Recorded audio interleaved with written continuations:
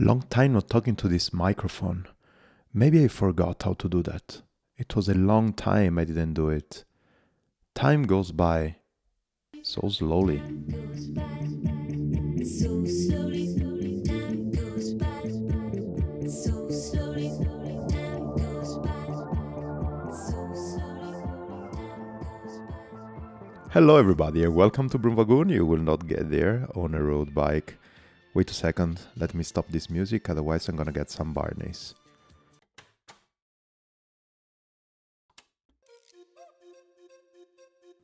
Yes, better. Way better. How you doing, people? Here is super good. I mean, it's so cool to be outside. It's so cool to ride in bikes, and it's so cool actually to be again in this setup situation in front of a microphone, telling you another amazing story. But first of all, I have to say thank you. Thanks for listening. Remember, you can share, subscribe, and do whatever you want about this podcast in your application, the thing that you're using for listening to my voice. And as well, remember that down there below, you will find the Coffee link where you can support this podcast. Another support that is coming directly from the great people at Komoot, the application that helps you exploring. Have you seen that around in their social media there are a lot of super cool things, and actually they are telling really the story of what adventure is. For me, adventure is being out on the bike and having a mic and be there and having the possibility on telling you the story of it, like I did in the last episode. It was super cool being live on the road and then telling the story from there. It was really good. What else I can say? Thanks. Ah, yeah, we are gonna talk probably straight away about the episode of today. Yes, but first, maybe something that I can mention is that, yeah, you can follow myself and the Broomwagon podcast on the Instagram, Broomwagon podcast or Calamaro CC. And I was talking about the episode of today. Just for you to know, the episode of today has been in collaboration with the Inferno race, the Bicyclette Inferno race. I decided to be partnered with them because I think it's a great story to tell, because it's an event that is really familiar. I mean, it's not something that is gonna scale until the end of the world, but it's just something that gives you a good vibe inside of the Alps. But you're gonna know more about the concept of it pretty soon, and also is an event that makes of inclusivity one of their pillars, and that's super great and super good. We are partnering up. This means that down below you're gonna find the code that is Inferno. Let me see, Inferno BW22. So if you want to subscribe, you're gonna have 5% of discount. Also partnering up because I will be ambassador of the race. This means that I'm gonna be on the road in one way or the other. So you're gonna know also something more about some adventure that can be over there. Yes, on the road around all the Alps. That's super good, and this is also giving me the opportunity of putting another angle of story into this podcast. But I want to say also a couple of words on the person that I'm going to interview, and this is Konstantin. I met Konstantin, super talented person, photographer and trumpet player, and as well great cyclist, adventurer, and also is closing a PhD in politics. I think he's going to say that into the episode. It's not a problem at all. You're gonna listen to that, otherwise I'm gonna make a lot of mistakes.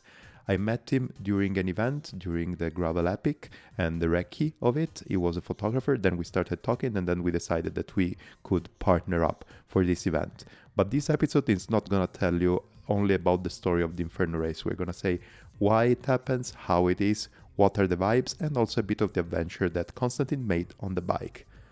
Another thing that is worth mentioning is that thanks to this episode and also to the post that you're going to see in my social media, that's why I told you that you need to follow Calamaro and Broomwagon, you can also have the possibility to win a free spot for the event. Not for a couple, just for one person, because the person that is going to win is going to ride with me into the Broomwagon team for 2 days up to the Alps. And I can tell you that I talk a lot, so probably you need to get trained not only to be on the bike, but also to listen to me most of the time. All the rules are going to be in the social media in the launch of this episode, so please check that space. Now it's time to jump into the episode. We're talking today about a partnership that was built During some gravel riding, I mean, I was riding, and even if Konstantin is way more fit and capable and probably also technically gifted than I am on the bike, he was not riding because you had a broken leg, don't you, that I time? broke a leg last year in July, yes. Yeah. So basically, we were riding for the Graveletti Epic Recon, and we got to know each other. We talked a lot about cycling and stuff. I mean, Konstantin is a super talented rider, a super talented photographer, and he's also the organizer of an event that myself and the Broom Wagon in general is gonna be partnering up because it's a cool event discovering the Alps, and that's something that we all love, and also super inclusive because it means also giving the possibility to everybody who likes to ride bikes to be really comfortable on being out there with a good, not so much, but a bit of support with another person riding up the Alps and knowing that at the end of the day they're gonna have a good meal, a good accommodation, and the day after they're gonna be fresh and ready to ride the bike. I'm talking about the Inferno race, and I'm talking with Konstantin Klein. Did I make any mistake with any of those names that I said? Most people say Konstantin Klein. In German, it's actually pronounced Kleine because the E is not silent, but I think we are on a first name basis anyway, so we can let that slip. Yeah. As you said, I'm also a cyclist. I dabble a bit into photography. In my first life, I'm actually writing a PhD in international law, which I Can I stop you tried 1 second, finish. Konstantin? Just Yeah. to tell to everybody how talented you are. You are also a trumpet player, don't you? Yeah, a bit less during the pandemic because it Wait a wasn't allowed to. second. I have the COVID jar. I have to say that. Sorry if I interrupt you again. Every time that you are mentioning COVID, a coin is going to go in the COVID jar, and all the content of this COVID jar is going to go to Bikeigis, that is the charity in Berlin who teaches refugee women to ride the bike. Just to be aware, everybody, if you want to actually add some coins in the COVID jar, the link is down below. Thanks for naming it, Konstantin. Okay, I hope I don't bankrupt you today during the recording. I'm going to ask you for some money next time, actually. Don't worry. See if you're bankrupting me. Okay. So my first life, I'm normally doing a PhD in international law, which I'm also trying to finish by the end of this year. And I have been cycling almost all my life. I kept putting drop bars even on my 24-inch kids wheel when I was in primary school, and I've been also bike traveling to the Pamir Highway in Tajikistan or these kind of things. And since 2019, I'm also doing cycling more on a sportive perspective, actually training, have participated in a few triathlons and longer races on the bike, like the Chasing Cancellara series. And I'm for 2 years now managing the social media and some longer endurance rides for Bicyclette, which is a bike store here in Geneva and a bike travel organizer. And they are also organizing the Bicyclette Inferno race. So I'm also doing the social media and the marketing for that.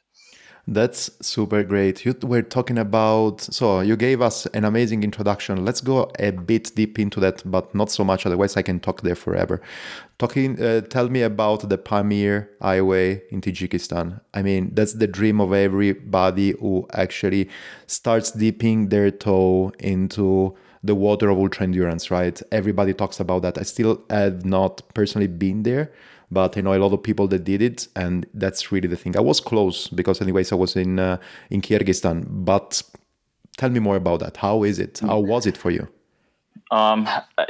I know that the people who are listening to this podcast won't be able to see it, but there's still photos from that trip hanging behind me on the wall.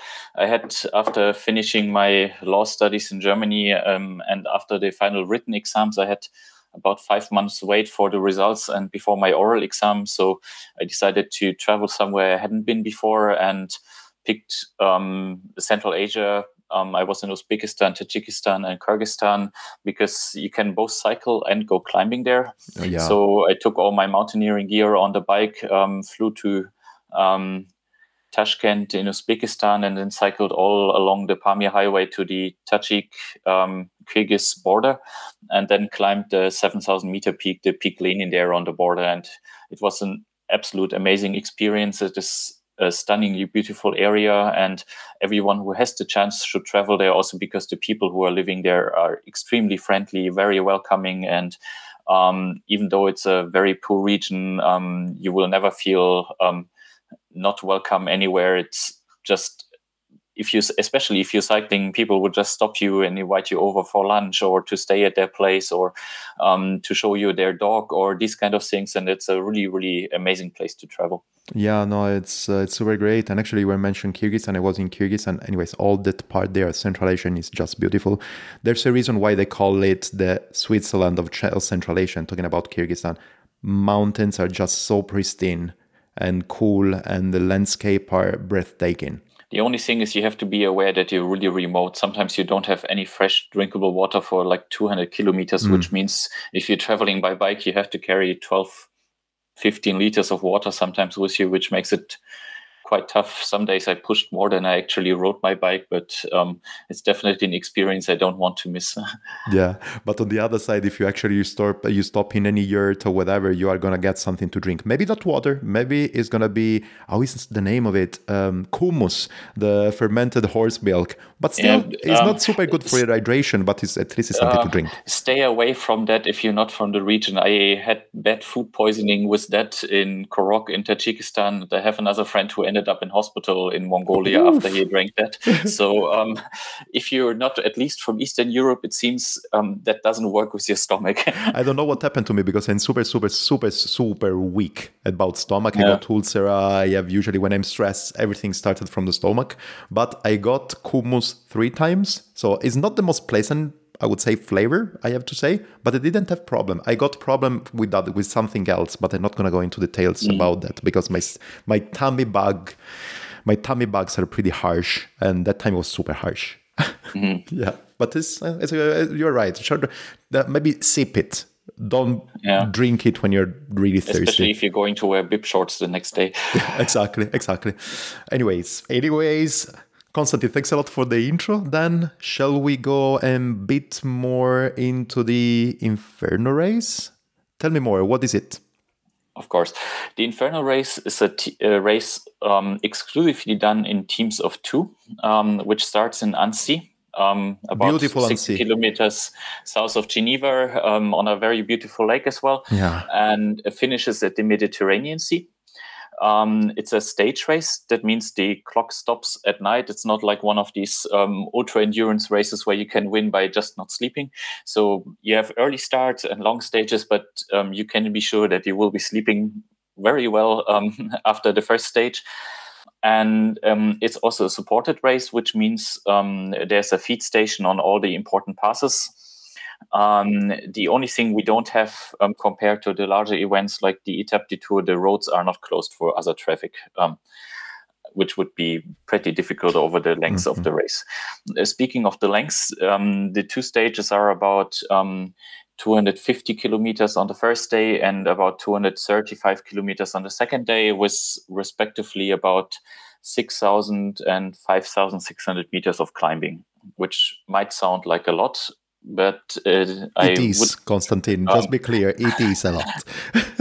But because of the early starts, the stages start around 4:30 in the morning. You have about 13 to 14 hours to complete each of the stages, meaning completing to the last top of a climb, the downhills of the last climb in every day, meaning from the Col d'Izoard on the first day and from the Col de Turini on the second day, are neutralized or not counting for the race time, because we want people to be able to enjoy that part. Yeah, and also to be, I would say, also to be safe and relaxed, right? To calm down, because the day is over. Once that you did, in general, once that you did the Col d'Izoard, before, we're going to talk about that, but before there is, just to mention one, the Col de Galibier, just to mention one, I think that they should actually relax and say, okay, it's done. I can go down, not like a daredevil, but at least enjoying it. Yeah, we're trying to keep it safe. We also changed slightly the route, for example, for this year. Before, we were staying for the first night in a small village on the halfway down the Col d'Izoard. This year, we decided that it will be all the way down at bottom in Guillestre. So there's no downhill in the dark at the start of the second stage, which could cause problems in the first year. After a storm, there were some stones in there, and one guy even flatted on both the front and the rear tire. He went on to win the race, but these things can happen, and so we decided to make it safer. Adding another bit of downhill on a first stage, especially if it's neutralized, will not be a big deal, but cutting out the downhill in the dark at the start of a stage makes it safer. Absolutely, absolutely. Before going a bit more into details, I want to ask you a question. We all know that, right? We have been talking about that a lot. Inferno looks like it's something that is pretty common all over the place for a lot of races. I know that there is a triathlon, there is a trail running marathon, There's as a well. ski mountaineering race. I mean, everybody likes Yeah, the Inferno, probably because of the Italian heritage about La Divina Commedia, the comedy and everything like that. But why Well, that? we are not coming from Dante. Essentially, the original idea was to have something with a name, with a reference from hell to paradise. The internal WhatsApp group we have for the coordination of the marketing of the race is still called Bicyclette Hell. Okay. But we decided that putting both hell and paradise in the name would just make it too long. So it was opted to go with the Inferno name, but it doesn't have a reference to Dante in our case. Yeah, I would say that actually maybe, I don't know, it gives for sure a bit of epicity because as I was telling you before, you were saying, it sounds a lot. Anyways, it's a tough race and it is a tough event. We all know that. So Inferno I can understand, but also on the other side, I can understand a lot also Paradiso because you're really, really, really going to the best climbs around there in the Alps. Yeah, and it's also in the first year when I participated myself in the race in 2020, I raced the first official edition of the race. I saw that was a reference to the temperatures. We had a very hot year and we had 45 degrees on the climb up to the Col de Turini on the second day. So I was feeling like I was actually going through the inferno and the fires of the hell. But last year it was slightly less warm. So it might be that it's not only a reference to the temperatures, but if you have heard about Café du Cycliste closing, for example, they call the Col de Turini and the other mountains around the region La Fournaise, which is essentially the French word for inferno. Yes. Yeah. Yeah. No, that's great. Let's go a bit more into the event itself. So, how many years it has been taking part? This year will be the third official edition. There was a edition 0 in 2019, which was mostly to try it out. That was already we had a photographer there to take photos, but that was without timing. It wasn't in fixed teams of 2. It was a more like a ride with friends atmosphere, but it was mostly to try out where you could put the feed stations on the passes. So if it's doable, if it's a good idea to have the stages laid out like this, if we have to rework the route or these kind of things. And then there have been 2 official editions in 2020 and 2021.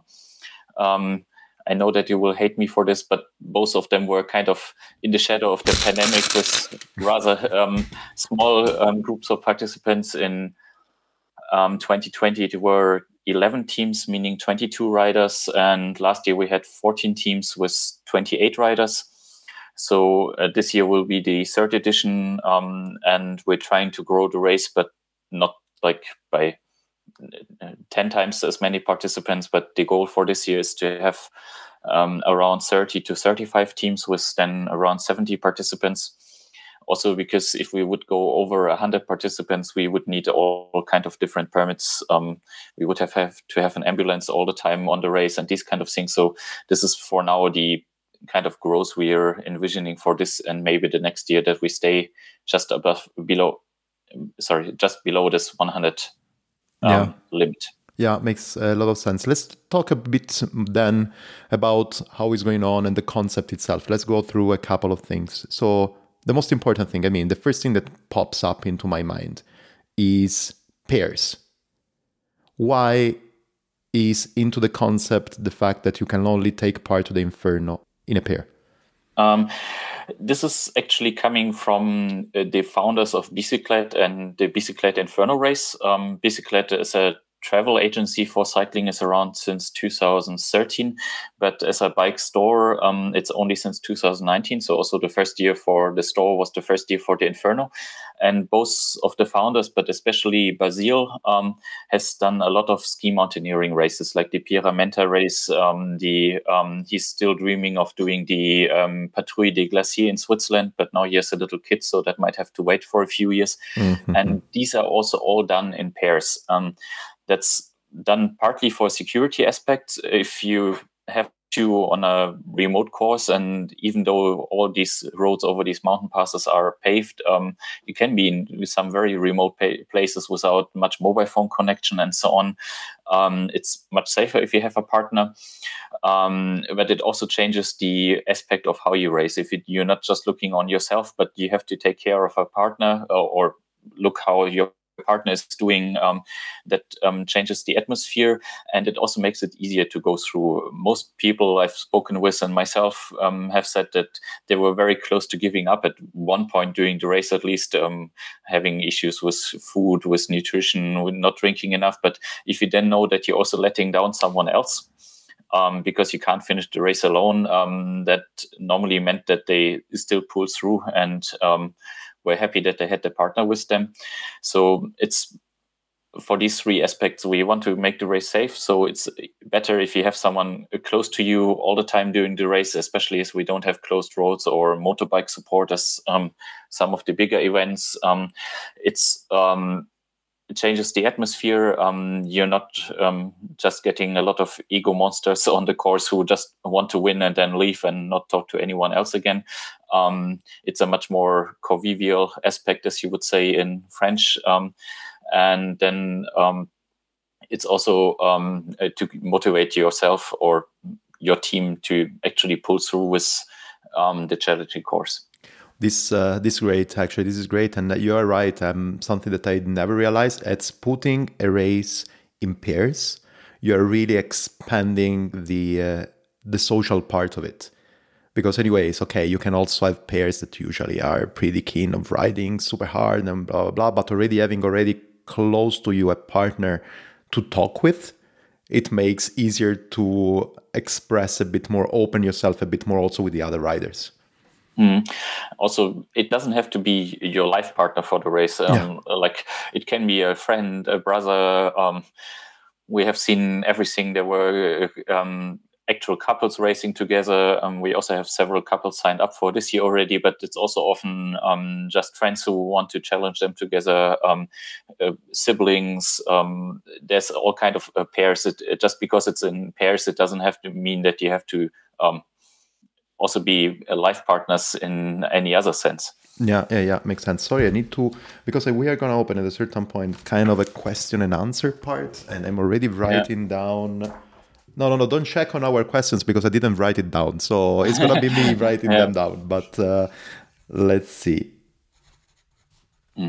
Arriving. Perfect. Another question that I want to ask you, and I'm referring exactly on what you were saying before. So you said that, okay, you want anyways to grow on this race, but not such an extremely thing, because we're talking about that also. Remember in the first time that we talked, and also on the other side, the flavor of the event is a bit more like a family gathering than a huge, let's say the huge race with like a Gran Fondo or whatever, with several thousand people are taking part of the starting line, and they go there, the race, they go back home. You are actually waiting for something else. You are expecting from the race something else. From where does it come? I mean, I think that everybody who organizes something wants to see an exponential growth and, sorry if I say that, making out a good business out of that. For you, it's a bit different, a bit more about the experience that people are living during the event. Yeah, essentially, Basile and Thomas, the two co-founders of Bicyclette, wanted to create an event they actually wanted to participate themselves in. And they have done plenty of racing otherwise. Basile especially has done a lot of mountain bike racing as well. And they were always feeling that there's this bit of family or friends aspect missing. There's plenty of races where you race and then at the finish line you're picked up by your family or some friends and you never see anyone from the other races again. And this was not the idea. And Bicyclette is at the moment trying to kind of get out with a zero out of this event, more or less. It's not that this is bringing a lot of money to the store at the moment or their business in general. So it's more the idea to have an event that's sustainable in itself, meaning that they don't lose money on the business side of things, but which has still the atmosphere of an event they actually want to race themselves. Basile has also participated in the last 2 editions himself. Thomas has been always the one who was setting up the feed stations on the mountain passes. And essentially, a lot of the people around the race are also part of the larger Bicyclette family, if you want to say. The father of Basile, Bertrand, has been driving the broom wagon and trying to convince people not to give up as late as possible in the passes over the last 2 years.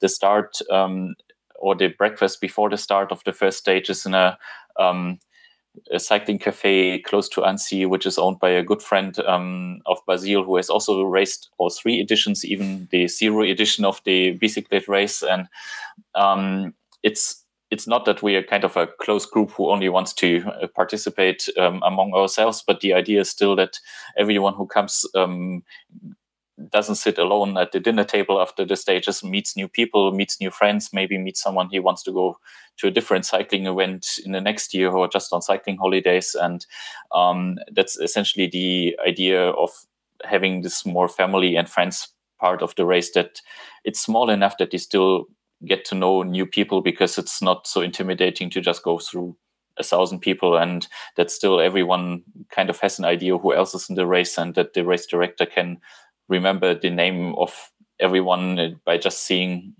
or the face of everyone by just seeing the name on the GPS tracking during the race.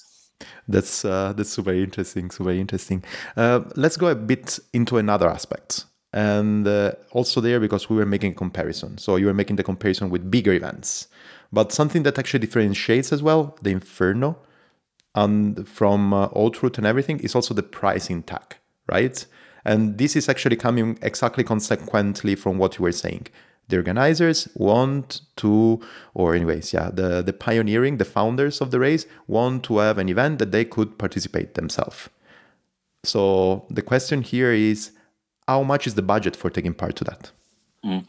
Well, that depends slightly on your travel budget, because not everyone is based in the region of Geneva or Annecy, which might make getting actually to the start of the race more expensive than some other parts. But roughly at the moment, you're looking at between 1,000 and 1,200 euros for a team, meaning 2 riders, which then includes not only the race and the support during the race, which includes feed stations on all the passes and a GPS tracker on every team, so we know where you are on the course if there's problems, and so on. But also includes all the breakfasts, all the dinners, and the hotel accommodation in Annecy, in Guillestre, and in Monton at the finish line.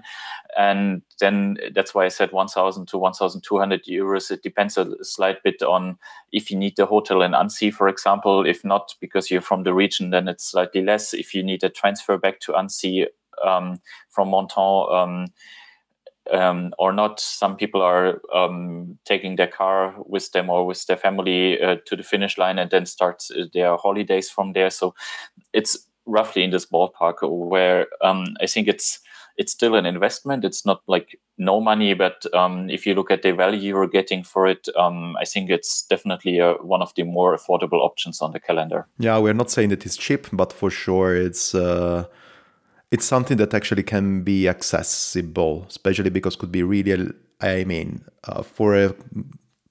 for a weekend or a long weekend for 2 persons, it's also with all the support that you're giving. You were talking about the tracking, you're talking about anyways assistance if something happened, food during the race, but also before and after and everything. I believe that actually, also was saying, it's not cheap. You can have way cheaper weekends, but also on the other side, compared with whatever else is a trip on the bike, it's something that, yeah, you have to consider for sure in the affordable point.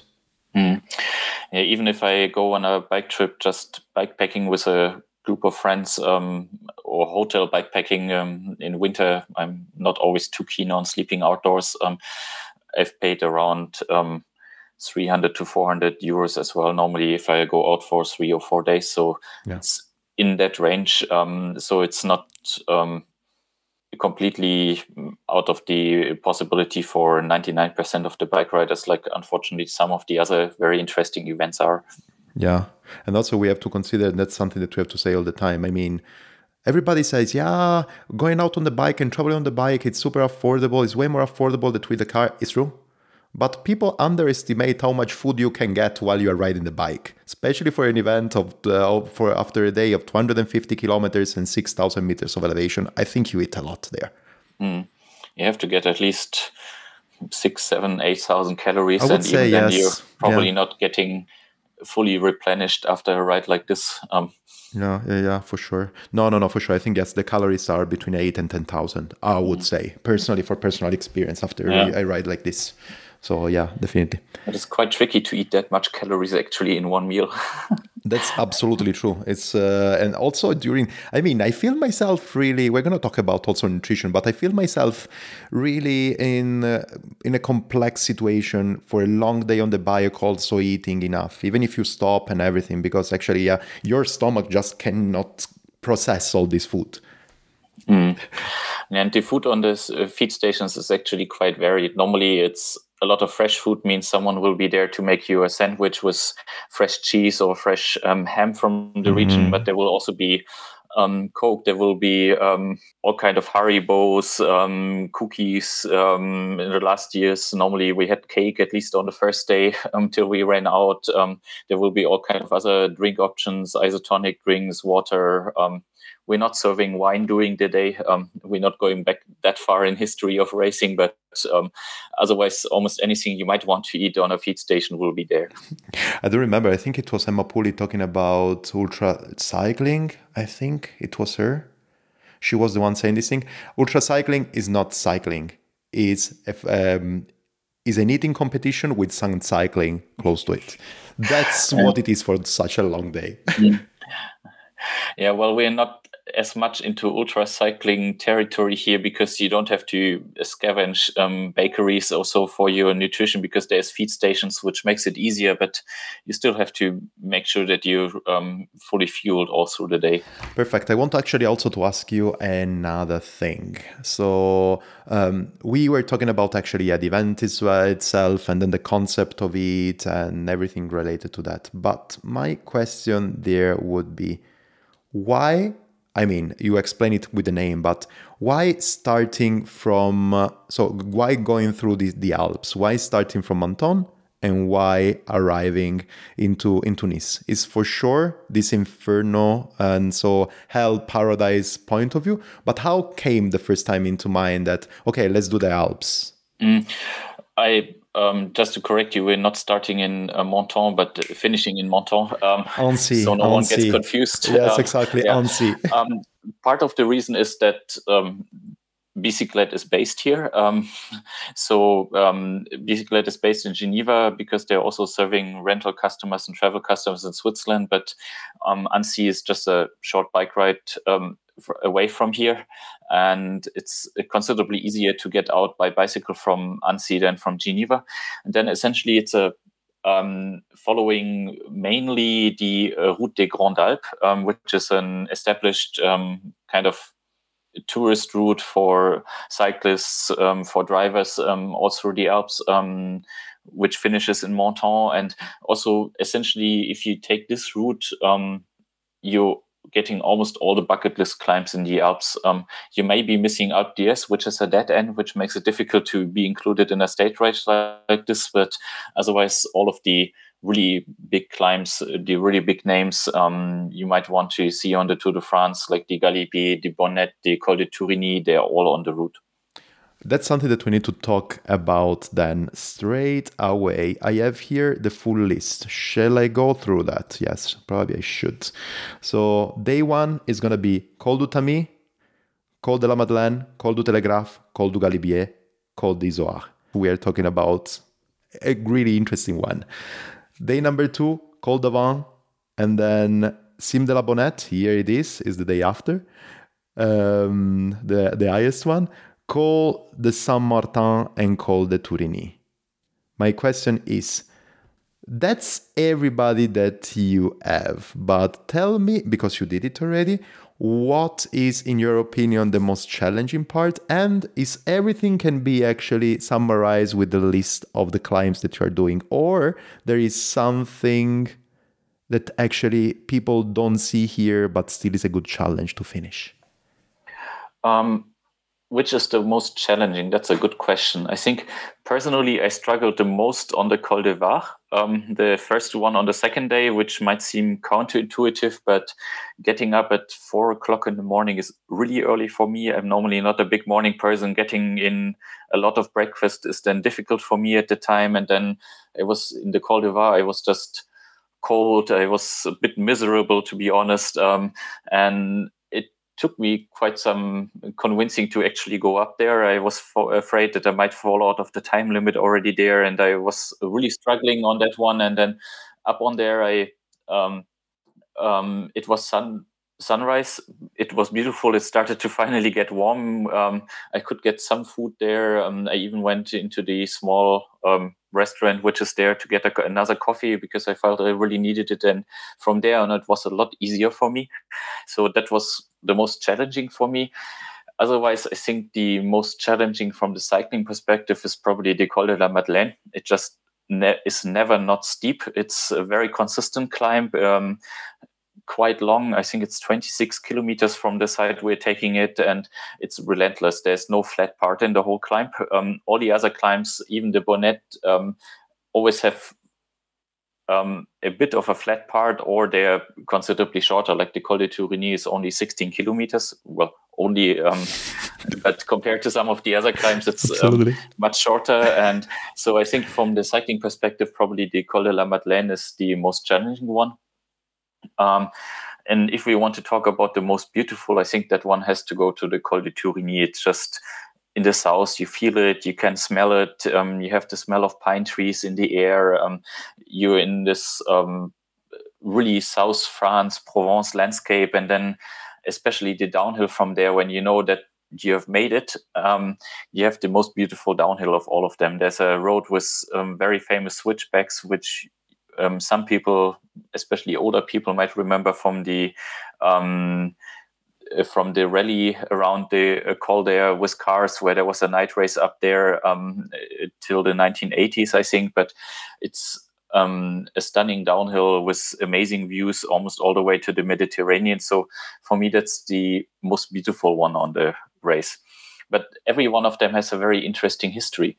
We can look at the Col de Tamis, which has his name from a cheese which is made in a monastery close to it. Or you can look at the Col du Telegraph when you think, why is it called Telegraph? And then you look it up, and actually it was named like this because there used to be a telegraph on there. Napoleon made the order to have telegraph lines, but not with cables, but with semaphore telegraphs, which are waving flags. Wow. And then you have to look at it from another station 20 or 25 kilometers away on another pass, and have to replicate the flag signals, semaphore telegraphs. And they call the telegraph is named like this because there was one of the most important telegraph stations for France in the Alps, built there in the early 1800s. That's super amazing. I mean, I'm already dreaming about that. I think actually I can tell you that personally, the only climb that I did of those is the Col de Tourigny. And you know what? I know that actually on top of the Col de Tourigny, it's also written in the Café du Cycliste website, and I made an interview with them who suggested me that I think you arrive to the top, you keep on, then you turn left, where there is actually something like a gate or stuff that you have to cross, and then you can continue on top, and there is something like another 4 or 5 kilometers climb only on gravel that brings you in a super amazing place. And then from there you can really see the whole sea, and you are really in a remote place, even if it's just 4 kilometers, I think, up to the climb. Yeah, I'm just not sure if anyone might want to do another 4 kilometers of climbing after almost 12,000 meters on the second day. You're right. But actually, the thing that I want to ask you then that is really related to that, I know that you're also a gravel cyclist. The time that we ride together, last time we were here in Zurich doing the Uetliberg, so super famous climb here in city center. Arrives not so high, I think around 900 meters of altitude, correct me if I'm wrong. But more or less is that. But I know that actually you also ride you also like riding gravel. Is there any gravel sector there just because Calamaro is going to be happy? Well, unfortunately for you, but fortunately for most people, we try to keep off loose stones.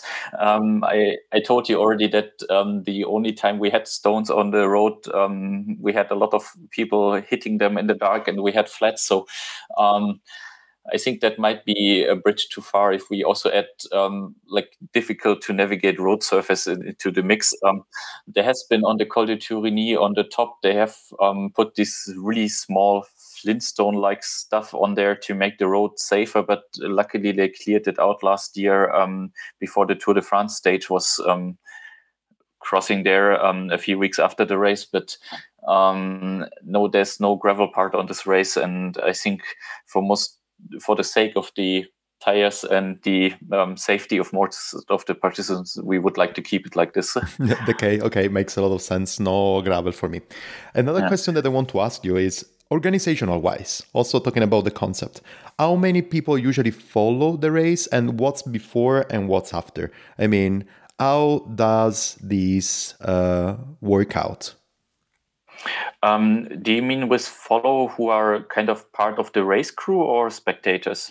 We can go into it. I was actually meaning the race crew, but also spectators. I would love to know a bit more once that you actually. We had not many spectators. That's probably the easier to answer question. We had a few people last year who were joining us from Annecy, who were based in the region, and there were 2 teams from Annecy last year on the race. So there were club colleagues from their running and triathlon club, respectively, who followed them to the second climb, I think all the way to the Madeleine by bicycle to cheer them on. But otherwise, there have been few spectators so far, especially as the race is so stretched out and normally not inside cities.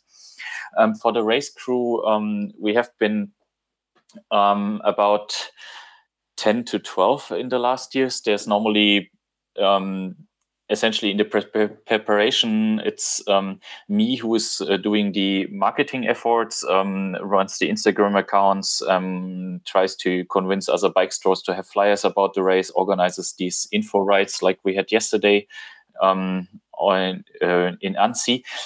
And then we have Thomas at the store, who is mostly responsible for the logistics sides, meaning hotel bookings, making sure that there's enough space, enough food, and these kind of things. And Basile, who's more organizing on the event side of things, who is adapting the GPX trace every year to potential road closures. Last year, there was a 10-kilometer stretch of road which was under construction, so we had to pass on the other side of a valley or these kind of things.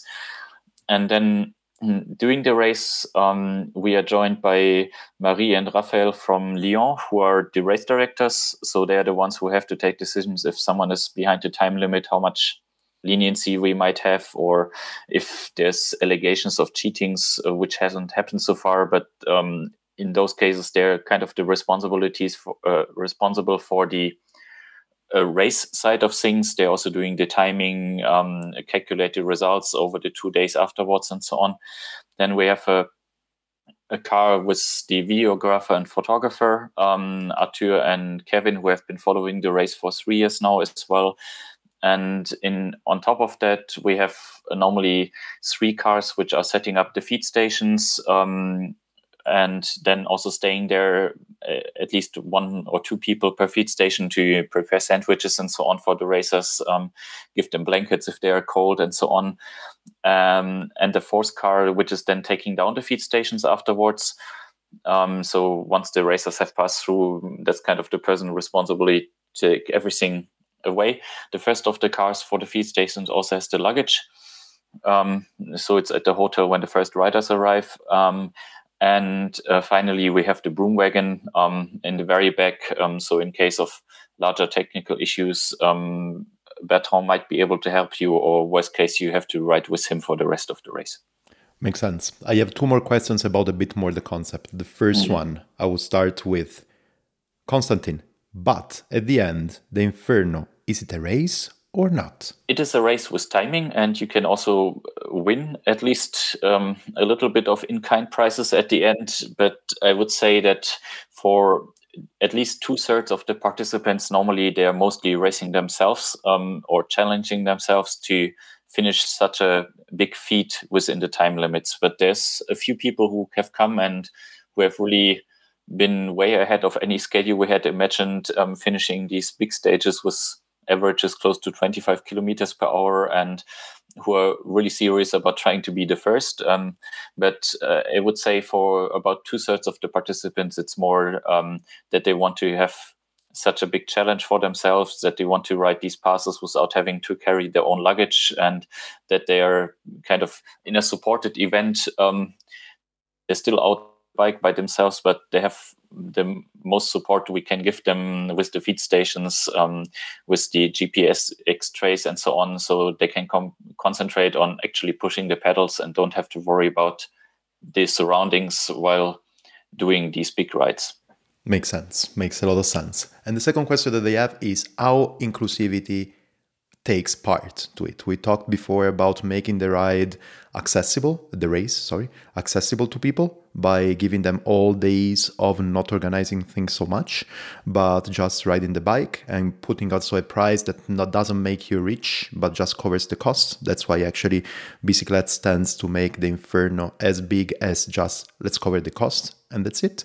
But also we were talking before about off records about your spectrum of ambassadors, and you chose them personally of being mostly represented or completely represented by women riding, right?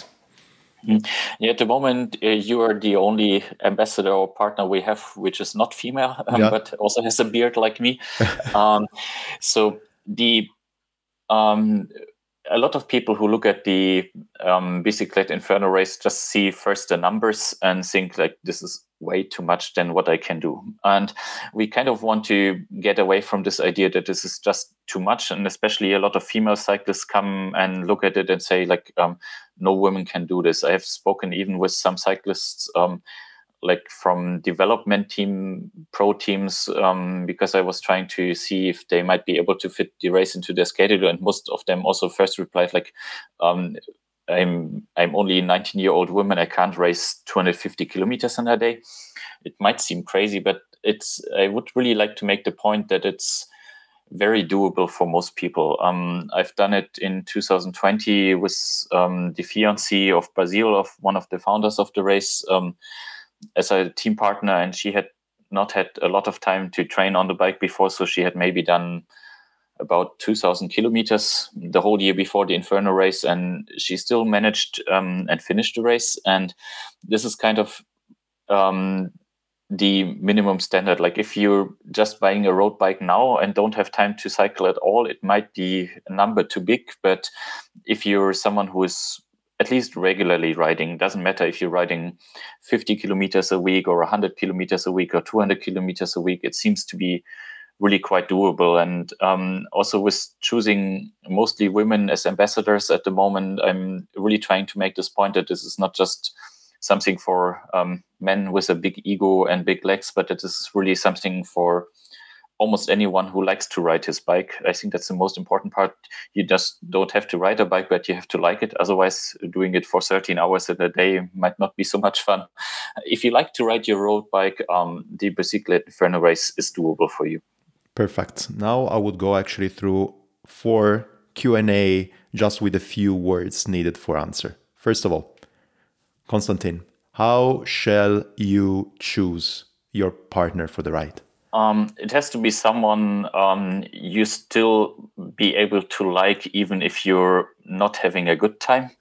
Be the hungry. good thing is you can, if you're hangry, you have to be able to ride with someone who has another bar in his pocket. Absolutely. And who understands that. The good thing is you can get a few meters ahead on the bike quite easily, but if it's someone you can only deal with if you're at your most patient, then it's not the right one. Choose someone who understands when you're getting hangry and has another Cliff Bar for you, or who you understand if they're getting hangry, and then be able to support. This makes sense. Second thing, what should you bring with you for this race?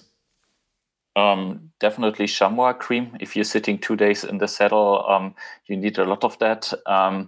And bring your most comfortable bib shorts. Might not be the lightest ones, but you will be spending a lot of time in the saddle. Make sure that your ass does still like you after 2 days. That makes sense. Second thing, what do you suggest people to bring for eating during the race? Because we all know, we talked about that, it's super difficult to, let's say, swallow some food when you are so tired and so exhausted. But what do you think is actually the best advice that you can give to people? If you have to bring only one piece of food, bring this.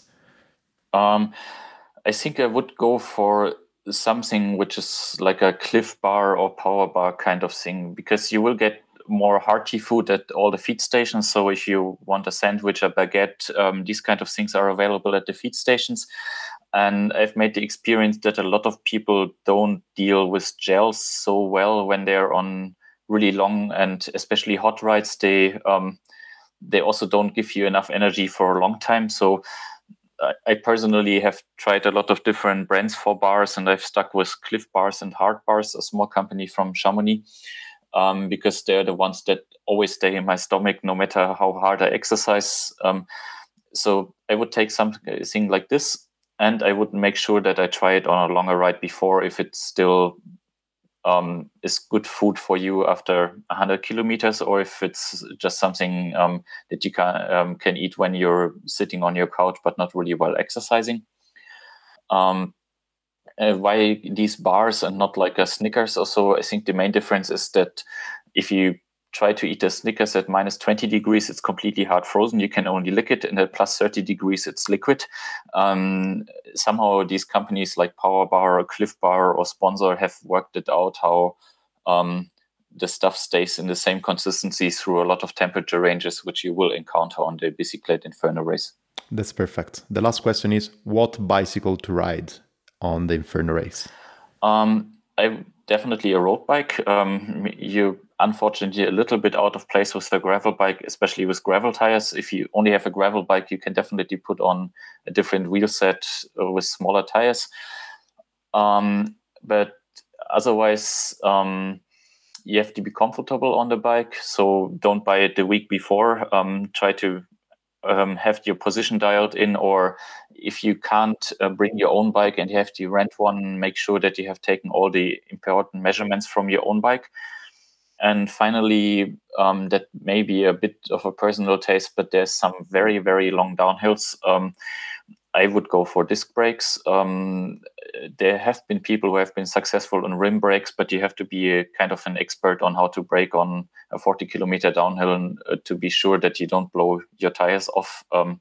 So that would be my personal suggestion. Perfect. Over with my Q&A quick questions. Now I have actually the last two things that I want to touch base. The first one is the funny part. Do you have any anecdote or something that happened in the editions? Here it is, in the edition that you took part at. Maybe there might be one or two things. In the Zero edition in 2019, the Tri-Hurdle Preparation edition, Chloe, the fiancée of Basile, already tried to participate, but she was really struggling already on the first climb, and in the end, Basile took two of his inner tubes. He had as spares with him, and kind of put them around his seat post and around her handlebar and pulled her up the rest of the Col de la Madeleine. Such an effort. Made for some really funny photos. But as I said before, I've done the race with her then in 2020, and there she was slightly better prepared, and she managed to finish within the time delay. So this is not to take a dig at Chloe. It's just one of the funny things. And the second thing is that in 2020, we wanted to visit the Café des Cyclistes in Nice all together, but we didn't really have a lot of vans or so available. So most of us decided to take the bus there, but there was no bus back to the hotel when we needed to get back. And the only one who was there with a van was our photographer. So he decided to stack 8 of us in the trunk of his van without seats or anything, driving us through Nice like in a kind of an action movie style almost. We were sitting there really sweating, trying to keep the doors slightly open so we wouldn't completely suffocate, and try that no one else could see that the door is open. So we had a lot of fun, but we're kind of lucky that he still has his driving license. That's perfect. That's perfect. I can imagine already the scene. It's, yeah, sounds super nice. Then I have the last thing that I want to ask you, Konstantin, because we are missing this part quite a bit. And the question is, how, if anybody here wants to take part to the event, how do they need to do? Where to go? How to do it? When the registration are open? When they're going to be closed? And all these details. I think they are quite important. Yeah, let's start from the beginning. The registrations are already open. You can register on the website of Biciclet, bcyclet.com. You can probably also put it in the show notes for the podcast. The registrations will close towards the end of May or the first week of June. That depends mostly on the cancellation periods with the hotels and so on. So far, about half of the spots are taken for this year. So you shouldn't wait too long if you're sure that you want to do the race. I think as of yesterday, we had already 45% of the spot taken. And if you want to sign up, also make sure that you don't miss the discount code, which will be in the show notes as well for the Broomwagon podcast listeners. How much is going to be? I don't know it. Sorry, people. I'm really unprepared. It's going to be Inferno BW for Broomwagon 22. Perfect. And how much is the discount? It's 5% discount. That's awesome. What are we missing? So, okay, they can then subscribe until end of May, beginning of June. And when the race is gonna happen? Then? Sorry, we didn't mention that so far. We didn't mention it at all. I'm gonna be sure. I'm gonna be sure to mention it at the beginning of the episode. Don't worry. Yeah. No, the race is happening on the last weekend in July. So on the 28th of July, that's a Thursday, in the evening is the meeting in Annecy with the race briefing and the pre-race dinner. Then on the 29th and the 30th of July are the 2 stages. And on the 31st of July, we have the morning in Monton, and then the optional transfer back to Annecy in the afternoon. Perfect. And then we are still missing the last thing. So as partner, and as we talked about the event and everything related to that, and also as you mentioned, as being Broomwagon partner and ambassador, Stefan ambassador, and partner, the Broomwagon, there is also something else going on, right? Something like a little raffle. Yeah, because so far there's only one spot on the 2-person Broomwagon team taken. So the second spot on the Broomwagon team could be yours. We will hold a raffle over the next 2 weeks on the Broomwagon Instagram page. So you have to make sure that you follow Stefano, that you follow the Broomwagon podcast and the Biciclet Inferno race on Instagram, and then you will find all the other details in the post. That's perfect. Actually, there's something that I have to say here. So so as Konstantin correctly said, there is just one spot open for the raffle, right? The other one, it's supposed to be on me. Now, people, I really don't know if I can take part to the event because, my fitness level this year is not super high. First, Konstantin before was mentioning about having a small kid. That's exactly what's happening to me. Not so much time for riding. And also because of the other side, I would probably be sure and try to see if I can actually be there as a bit more telling the story of the race instead of really riding it. Otherwise, I would have been actually climbing some steep climbs and going up some steep climbs with not so much breath and not so much words to tell the story. So expect for sure a Broomwagon team there, but let's see if Stefan is going to be. Maybe you can write here down in the comment or in the post that is going to be linked. Whom do you want to have there? Or if you think that I should do it, probably there's going to be something from the Instagram stories. Let's see. What do you think? Should I be there, Konstantin? Well, I would be definitely very happy to see you at the race. And as I said, as long as you love to ride your bike, I think you could finish it. But if you also want to talk about it, it might be easier if you're in one of the cars. Makes sense, makes sense. Konstantin, did we miss something? Do we have still anything else that we have to mention? I think we covered the most important bases. Also, if anyone has questions on the race, we have people on the team of the Biciclette Inferno who speak, of course, English, French, Italian, German, and Spanish. So in all those languages, we might be able to answer your questions. And we're always reachable on social media as well as by email over our website. Yeah, everything is going to be, anyways, as you mentioned, down in the description below. Konstantin, thanks a lot for telling us the amazing stories of these amazing climbs that are going to be ridden into the Inferno race. And I would say that, yeah, we're going to for sure talk soon. And I can't wait for the moment that we're going to ride the bike together. You're doing a lot of cool events and cool rides this year. So probably that could be the thing. And Geneva and Zurich are not so far away. Yeah. Thank you very much. It was a pleasure talking with you. And I hope I see you soon. Of course. Ciao, Konstantin. Ciao. So people, how do you feel? Are you ready to jump on the bike to spend 2 days on the most beautiful French Alps passes? Well, I would say that you should. 2 days of this kind of scenarios they're gonna blow you away. And also 500 kilometers for more or less 11,000 meters of elevation are gonna change your perspective in cycling for a bit of time. So if you want to take part to the race, down there you're gonna find the link to participate and the code Inferno BW22 for 5% discount. Or if you want to jump on the Broomwagon team, go to my social media, Calamaro CC and the Broomwagon podcast, or just the Inferno Race Instagram account, and take part to the raffle to be part of the Broomwagon team. But keep in mind that if you want to be part of the Broomwagon team, forget about winning, because the transponder curse will arrive. As soon as I put a trigger on my bike, I stop competing. I'm already not competitive at all, so you can imagine how this can happen in proper races.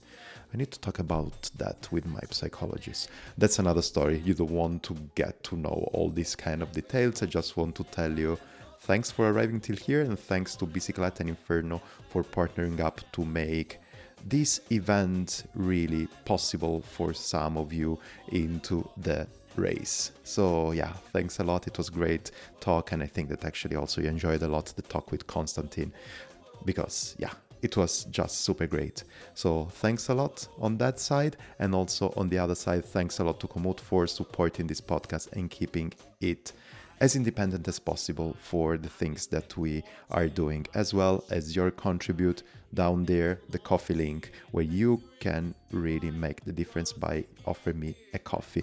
Another thing that we can make all together the difference here is actually by listening, and also down in the description below you're gonna find the link of the music that you are listening, because Shasha Z, the label, Ukrainian label that put together this mixtape, is really supporting a lot all the Ukrainian people that at the moment are still really much in pain because of the bombing of the invasion of Russia in their territory. That said, I would say that also remember the COVID jar is also down below, and that we are gonna talk soon. But before that, maybe could be worth it to rate, subscribe, and do whatever on the podcast. Another story is gonna come soon. Another day is gonna come soon. Now, people, it's time to go out and ride your bike.